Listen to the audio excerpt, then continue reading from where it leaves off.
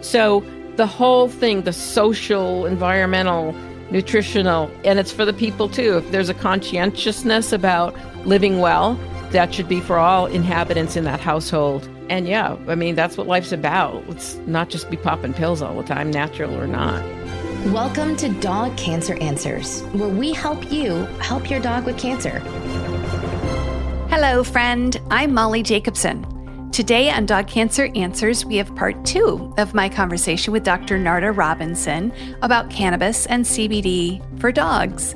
Dr. Narda is a veterinarian and osteopath from Colorado who has a passion for integrative medicine. If you haven't already, I recommend going back and listening to part 1. This part of our conversation focuses on some of the specifics of cannabis and dog cancer treatments, as well as lots of insight on the types of products available and how to choose one for your dog. And now let's go back to our conversation with Dr. Narda Robinson. So we've talked about seizures, we've talked about pain and inflammation. Is there anything else to say about those two topics when it comes to anything about dogs specifically, or any other uses as an anti-inflammatory and pain control? Yeah, well, a natural other thing is about cancer. So that's a question too, because we know that cancer is sometimes something that arises after chronic inflammation. Right. So cannabis in general has some actual anti-cancer effects and beyond the anti-inflammatory benefits, and there's antioxidant benefits and balancing the immune system. And then if there was cancer, then of course the analgesia or the pain control of it. So, but then you can go down that road too much and somebody might think, well, if this has any anti-cancer benefit, I'm going to have my animal on that their whole lives so that they never get cancer. And that's just what I'm going to do. Because we see some people do that with various herbs. Mm-hmm. But, so then there's questions about that too. Like, how are you throwing off their liver for a long-term effect? So we don't know what the long-term damage might be, if there is any.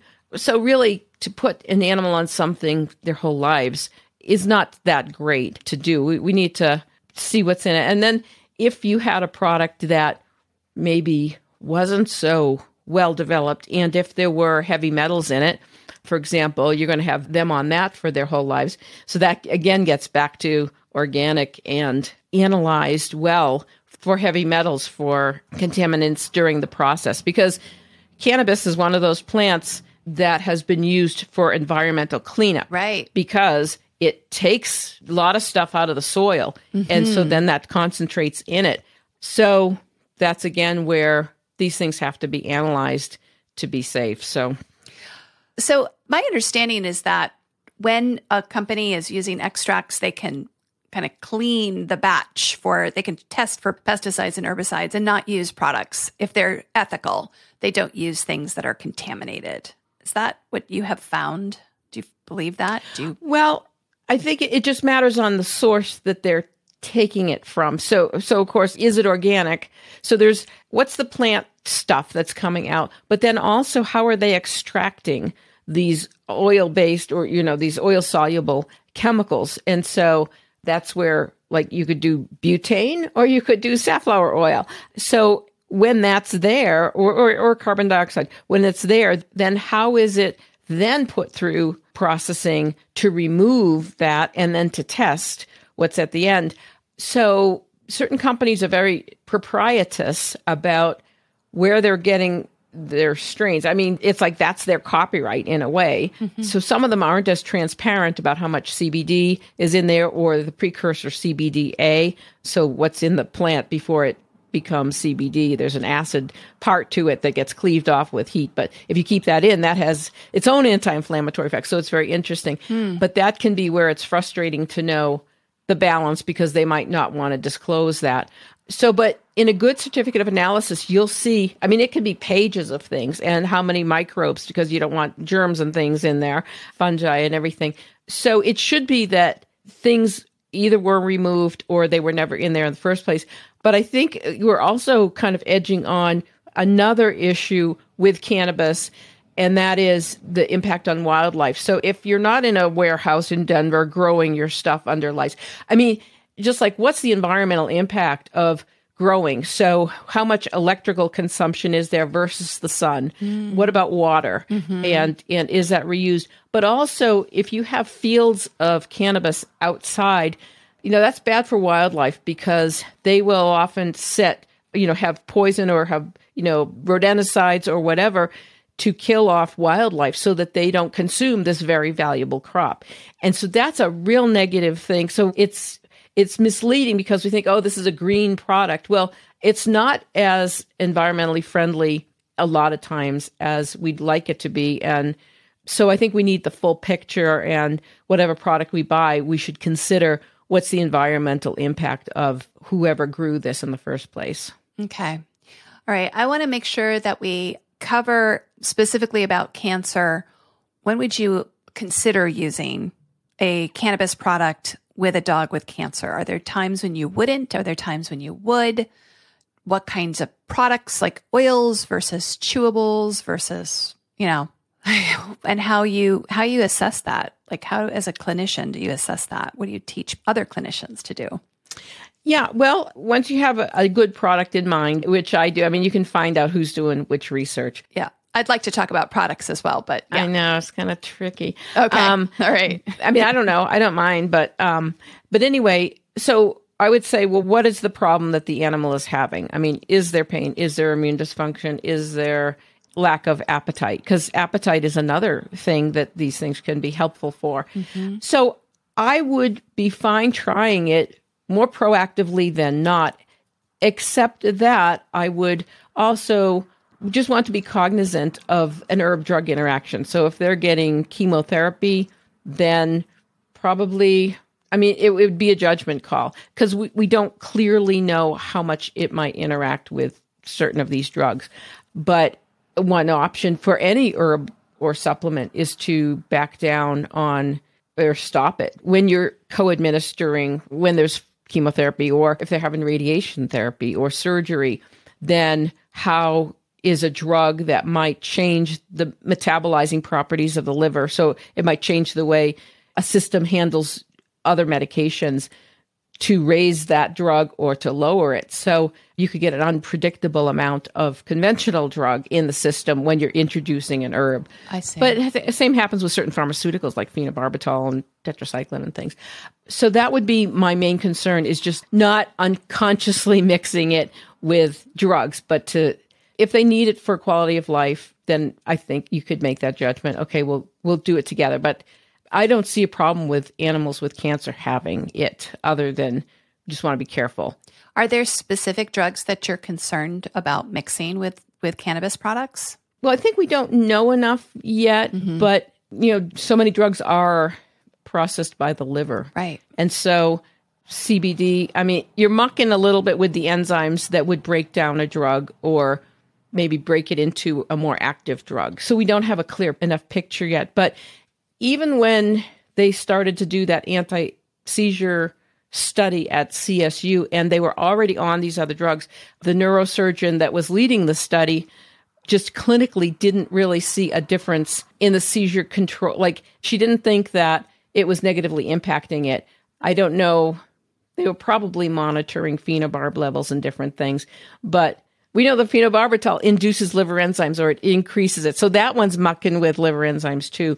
Again, it's like, well, maybe we don't know everything, but maybe we know enough that it's not going to be the hugest deal in the world. Right. If an animal gets this and they feel better through it, they live better through it, and they can actually survive the anti-cancer treatment. So I think it's just, can we be flexible and animal patient centered and do really what's best for them, rather than hiding in a corner and saying, oh, I don't know what to do with an herb, or on the other hand, like willy-nilly prescribing herbs that you're just only thinking about energies and mysticism, and you have no clue about their pharmacology or the fact that you're giving strychnine in an herbal product. Right. That's a good example. Yeah, thank you. I have a question about the anti-inflammatory properties of CBD. When given orally, is it going to have the same, because generally you don't want to give two anti-inflammatory substances at the same time because the risk of GI side effects increases, right? Right. So how does CBD fit into that picture? Well, it has a more complex mechanism of action. It's not like it's going to, like your traditional anti-inflammatories, block the production of certain enzymes and then, inhibit pro-inflammatory things. It's more working, I think it's not fully known yet, but it's more working with the endogenous or internal mechanisms that are anti-inflammatory, in part by calming down the nervous system and the immune system so that it's not so easily triggered. Ah, okay. Okay, so it's anti-inflammatory, not necessarily like kind of in a brute force way where it says, you're doing the wrong thing, stop, and it just blocks receptors or degrades chemicals that the inflammation is associated with. But instead, it's going to the parts of the body that regulate inflammation. Yeah. And saying, let's calm down, let's take it easy, let's maybe not produce so much inflammation. So it's on a little bit more at the root of the matter rather than on the end product of inflammation. Yeah, like the COX-1 and COX-2 inhibitors. It's not like that kind of abrupt stoppage like that. It may have some effects on that, but you also have this lipoxygenase system that, like essential fatty acids, they help produce chemicals that help the body in the inflammation resolution phase. So when we're working well, yes, we get inflammation to address an injury, and that walls off the area and just stops us from using that area. But inflammation doesn't just dissipate. We have active processes within our system that then stop the inflammation and clear it out. So yeah, there's so much more to the process than just like, okay, everybody stop what you're doing right now, and I'm going to give you this. You might get an ulcer because of it, but... Okay. Aren't you glad you don't have inflammation anymore? So I think I've asked you this already, but I want to be sure. Is there anything that you would not use CBD alongside? Is there any drug or any situation other than the chemo and radiation where you would be consciously really analyzing those drugs in that process? Yeah, not that I can think of right off, but there are now thoughts about, this would be rare, but there was a case report about a dog that got a serious skin reaction to CBD. So this can happen again with any kind of product. Right. But if something is not going well, or that animal is not tolerating the product well, or like with a cat, if they're hiding under the bed all the time and you can't administer it, and that's quality of life. I wouldn't do it for that reason, but in general, my go-to approach for helping animals heal is less in the pharmacology realm than the non-pharmacology. Like before, if we had an old dog with arthritis, wasn't eating well, wasn't moving well, could use something else, I'd have CBD preparations on my radar. But before I would do that, I'd be doing acupuncture, massage, laser therapy, therapeutic exercise. I would rather not muck around pharmacologically if I didn't really have to. There's so much we can do with the body's own internal chemistry, internal pharmacopoeia, and maybe add a rescue preparation. So rescue in terms of they need a little bit more. So here, you can have this. We don't have to do it every day, but it's damp out or you had too much exercise. Here, let's do this. Let's get you over the hump. Even if it was a pharmaceutical, it's like, okay, here you go. But we don't need to just rely on that. And that's all we got. This thing that comes out of a nice white bottle, here's your Chewy or whatever. Mm-hmm. But there are so many benefits beyond what that medicine can do that is really structurally important. Releasing the fascia, improving circulation. We've talked about that before. Mm-hmm. That no drug can compare with, no CBD product, no, even if it was a little bit more cannabis, THC or whatever. So the way I look at it is, what are the problems the animal has? What's the mechanism of the disease? How can we best match that mechanism of healing to bring them to a better state? And thinking about all the rational science-based ways that various integrative modalities and conventional ones work. So what makes the best match, and how do we manage that over time and change things as needed? That's a great framework to understand how to approach life as well as medicine, right? Let's see what we can do with the body itself that's not interventional, but just is supporting and shoring up the body's own resources, and then add things as necessary and do the least invasive first and build from there. Yeah. So that you add more support if needed. Yeah. I think we get really, I don't know if this is unique to Americans. I suspect this is partly cultural. We really like to buy something that will fix a problem. We're a consumer society, and we think, oh, I have a problem. What is the thing I can buy to solve it? Yeah. Well, right. Well, they could buy a PEMF bed, a pulsed electromagnetic field bed, or a loop, or a handheld laser or LED device. So certainly stuff you can buy. So to meet that need, because I like online shopping very much. But but yeah, and then also looking at the environment, like, are the parents going through a divorce? Are the kids too noisy? Is there a television blaring all the time? So the whole thing, the social, environmental, nutritional, and it's for the people too. If there's a conscientiousness about living well, that should be for all inhabitants in that household. And that's what life's about. Let's not just be popping pills all the time, natural or not. Right, exactly. We're going to take a short break here. And then when we come back, I want to talk about specific CBD brands and products for dogs. And now, a message from your dog. Oh, every day with you is like a day at the beach, and I want as many beach days as possible. Oh, I want to run. I want to sniff. Ooh, I want to find a good stick to carry. I want to roll in the grass. Oh, and warm my belly in the sun. Oh, I want to walk with you, run with you, sleep with you, eat with you. And when I eat with you, I want Everpup.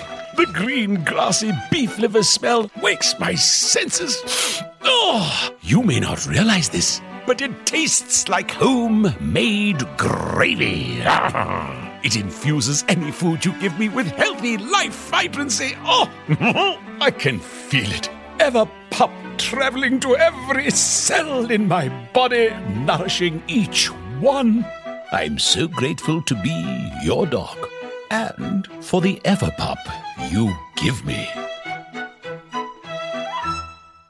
So now that you know what your dog wants, get Everpup, the ultimate dog supplement. Everpup is available in select pet shops and on Amazon. But to get the best price possible, join the Everpup Club at everpupclub.com, where you'll get your first jar for just $8 with free shipping anywhere in the U.S. Go to everpupclub.com and use the discount code DPN. That is everpupclub.com. Everpup, every day. If your dog has cancer, you need to get a copy of the best-selling animal health book, The Dog Cancer Survival Guide. Because no matter what you've heard, there are always steps that you can take to help your dog fight and maybe even beat cancer. At nearly 500 pages, this comprehensive guide is your complete reference for practical, evidence-based strategies that can optimize the life quality and longevity of your dog. It's written by two of the most respected names in dog cancer, full-spectrum veterinarian Damian Dressler and veterinary oncologist Susan Ettinger. With the Dog Cancer Survival Guide, you'll learn everything that you need to know about conventional treatments, surgery, chemotherapy, and radiation, including how to reduce their side effects. You'll also discover the most effective non-conventional options, including nutraceuticals and supplements and diet, as well as mind-body medicine. What I love most about this book, which I've used with my own dog Kanga when she was diagnosed with cancer, is how to analyze the options and develop a specific plan for your own dog based on your dog's type of cancer and your dog's age, your financial budget, as well as your personality. You can get the Dog Cancer Survival Guide wherever books are sold, but if you get it direct from the publisher, you will save 10% when you use the offer code especially for listeners of this podcast. Just go to dogcancerbook.com, and when you check out, use the promo code PODCAST, and you will save 10%. The website again, dogcancerbook.com, and use the promo code PODCAST to save 10%. I want to let you know about an important newsletter. It's called Dog Cancer News. Now, with a name like that, it is not for everyone. But if your dog has cancer, you will want to subscribe. That's because every issue features articles that will be helpful, such as low-carb dog cancer diet recipes, new clinical trials, financial resources to help pay for cancer care, information on supplements, and lots of other helpful info that your veterinarian may not know or have the time to share with you. Also, when you subscribe to Dog Cancer News, you will get a weekly update on the topics covered on this podcast, along with links and resources. So how much does Dog Cancer News cost? Well, today, you can subscribe for free. It's our gift. For a limited time, you can get a full year's subscription for free, no strings attached.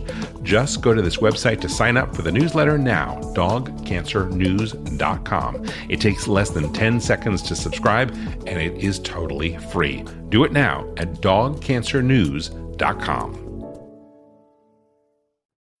When you need mealtime inspiration, it's worth shopping Kroger, where you'll find over 30,000 mouth-watering choices that excite your inner foodie. And no matter what tasty choice you make, you'll enjoy our everyday low prices, plus extra ways to save, like digital coupons worth over $600 each week. You can also save up to $1 off per gallon at the pump with fuel points. More savings and more inspiring flavors make shopping Kroger worth it every time. Kroger, fresh for everyone. Fuel restrictions apply. And we're back with Dr. Narda Robinson.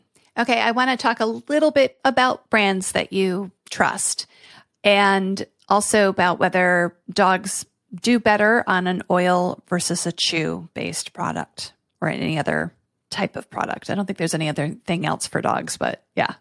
I mean, I think a big area for cannabis for animals is our salves, but we can come back to that. Okay, yeah. I mean, far and away, I don't think it's disputed at all that Elvet, Ellevet, I mean, that, from what I can see, is the leader in terms of who has done the research, who is working with university people and publishing. So what we don't have is a side-by-side comparison. I mean, there could be even better preparations out there from other people. But they haven't done the studies and the publishing. Right. Well, sometimes, I mean, they might have a study or two on something. But, you know, if you had a population of dogs with seizures or post some kind of surgery or something, and they got product A or product B or a placebo, which would be sad, you know, but that's research. So you'd need side-by-side comparison. But then it's like, oh, here's somebody, let's say, that made this salad versus this salad. I mean, because it's not that you're just changing. It's not just here's one chemical versus one chemical. But still, you could do this chemical, this manufacturer's thing, product A, product B, and whatever. Or, you know, your usual conventional medication so that they're not without something. So that could be done, but that's not done. Why not? Money? Yeah, probably. Nobody wants to pay for it unless they have a financial reason to have that study. That's often it. I mean, maybe somebody's doing it right now, but I have never seen a study like that. Okay. And then when it comes to type of preparation, this is something that we were thinking about when we were starting the research at CSU, because like I'd rather eat a cookie than have somebody squirt a dropper full of strange smelling thing in my mouth. Right. But, you know, if you put it in a cookie or something, how does it change?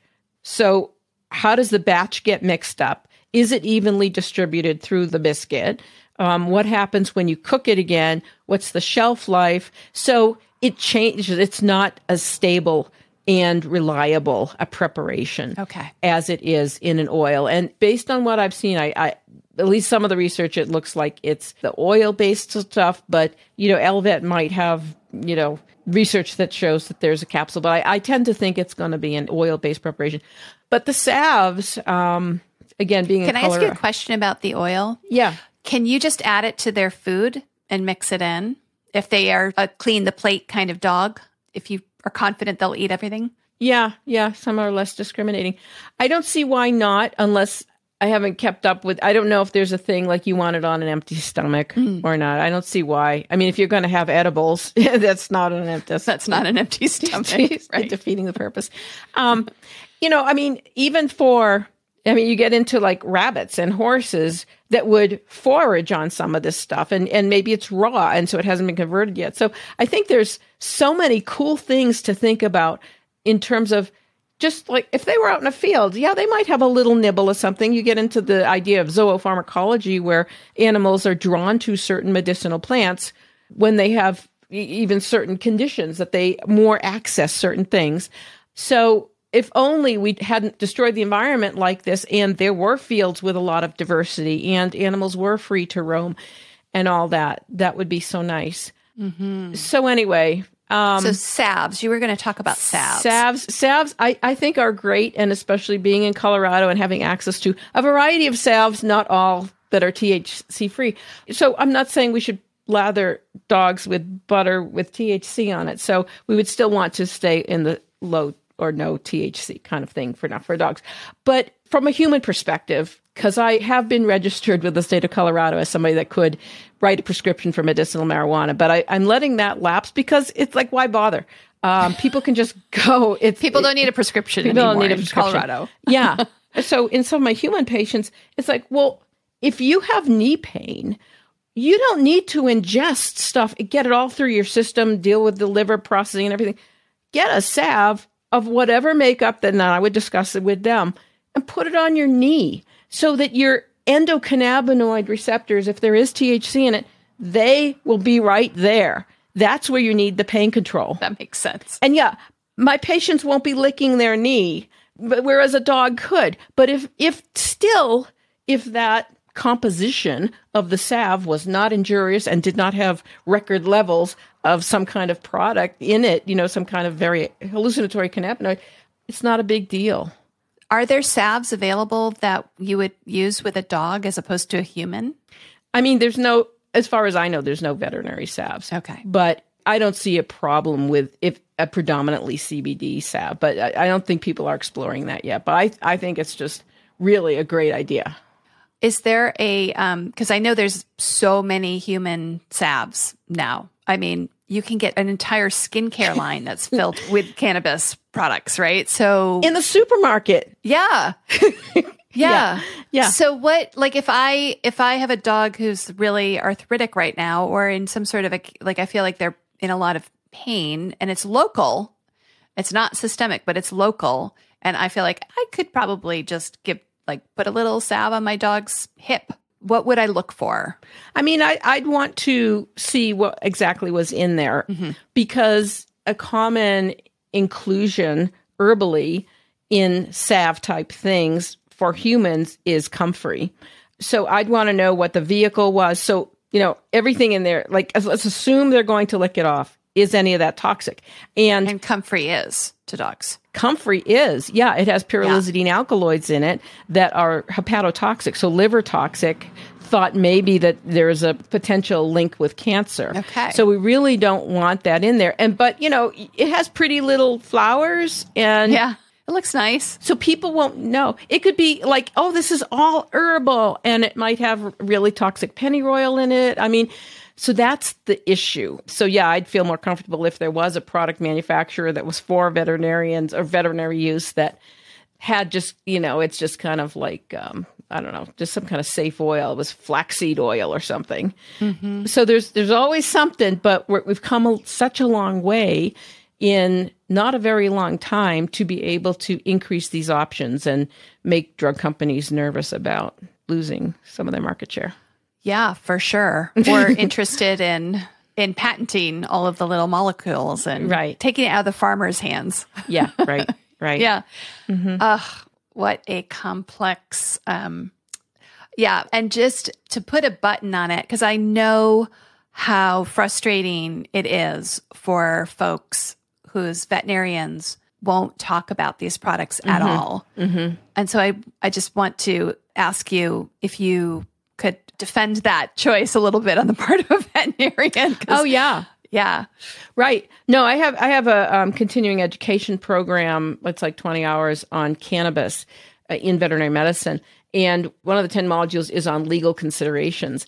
So I asked them to research from their own state board, what are their guidelines? And there are states, particularly in the southeast of the United States, where you can lose your license if you even discuss, even if you raise it's like, well, okay, First Amendment, anyone, So, I mean, it's enough of a precarious situation, what's going on in the country already.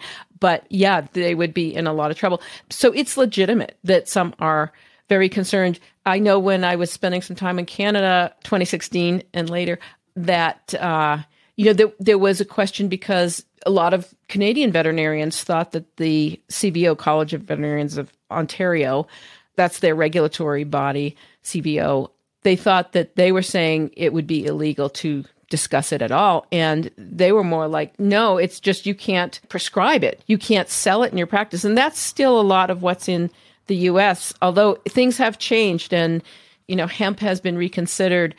But yeah, it's like if you don't, in general, we don't know what the safe doses are. Yes, Elvet has done a lot of research and other companies have done some research, but that's with their product. We can't say that every other product and whatever is safe. So we are really still at the beginning, and it's still a cannabis derivative.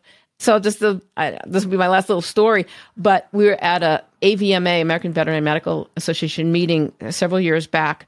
And it was when I was probably at the height of my involvement with CSU and cannabis. And there was a DEA agent there. And so I forget who we got to go up to her and say, what would happen if we gave animal CBD? She goes, well, essentially you'd lose your license because it's still a cannabis derivative.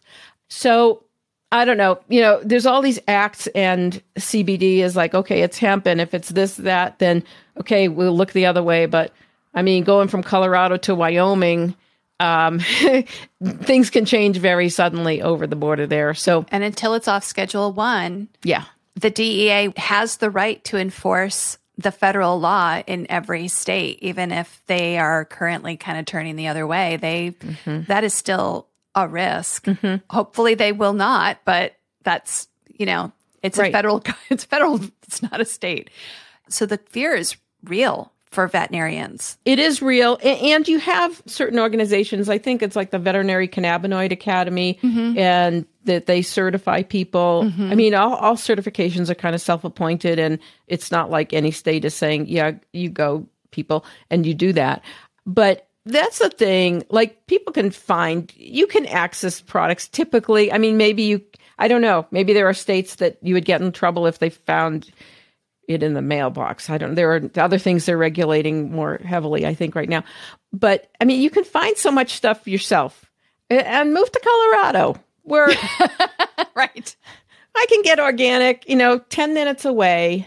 And so anyway, maybe someday we'll all be enlightened. Yeah. And that is it's a tricky one. So it is tricky, and people shouldn't think it's not tricky because it's still tricky. Yeah, I feel bad for veterinarians who sort of can't discuss it at all, and then their clients get really angry and think they're resistant. And often they're not at all resistant. They're reading the same stuff that you're reading, and they're going, I wish I could work with this, but it's too risky for me and my family. That's right. And so what do people end up doing? I mean, in the dispensary 10 minutes away, if I said, I'm a client, I need something, my dog has back pain, and they, this person who has not gone to vet school is probably not a veterinary technician, or, go to a pet big box store or something. Sure. Here, take this, so the clients are left getting advice from people that don't have any veterinary background.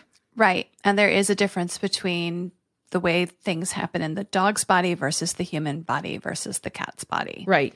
And veterinarians have that knowledge of all these different animal systems and how they work. And they're all very different, which is why I had a friend who's a doctor, and he said, when I figured out what veterinarians have to go through, I decided to go to medical school. Because he's like, just learning one system is hard enough, having to learn so many others.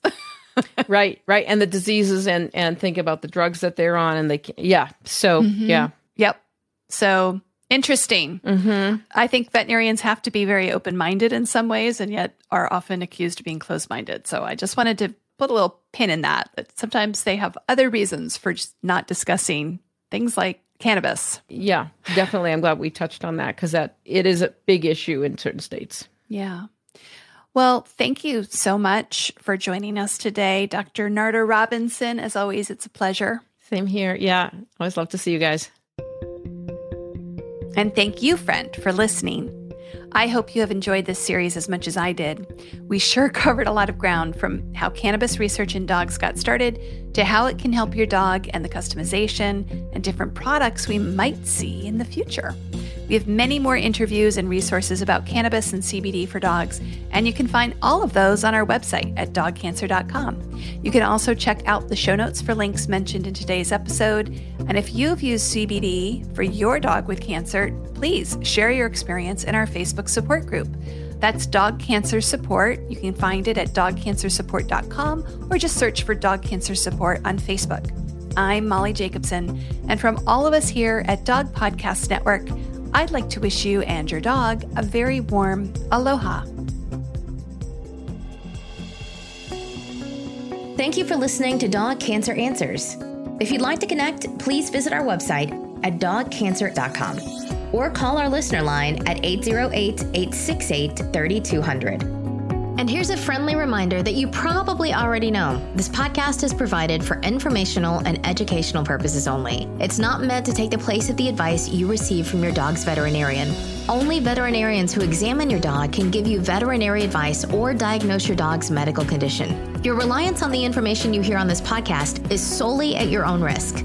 If your dog has a specific health problem, contact your veterinarian. Also, please keep in mind that veterinary information can change rapidly. Therefore, some information may be out of date. Dog Cancer Answers is a presentation of Maui Media in association with Dog Podcast Network.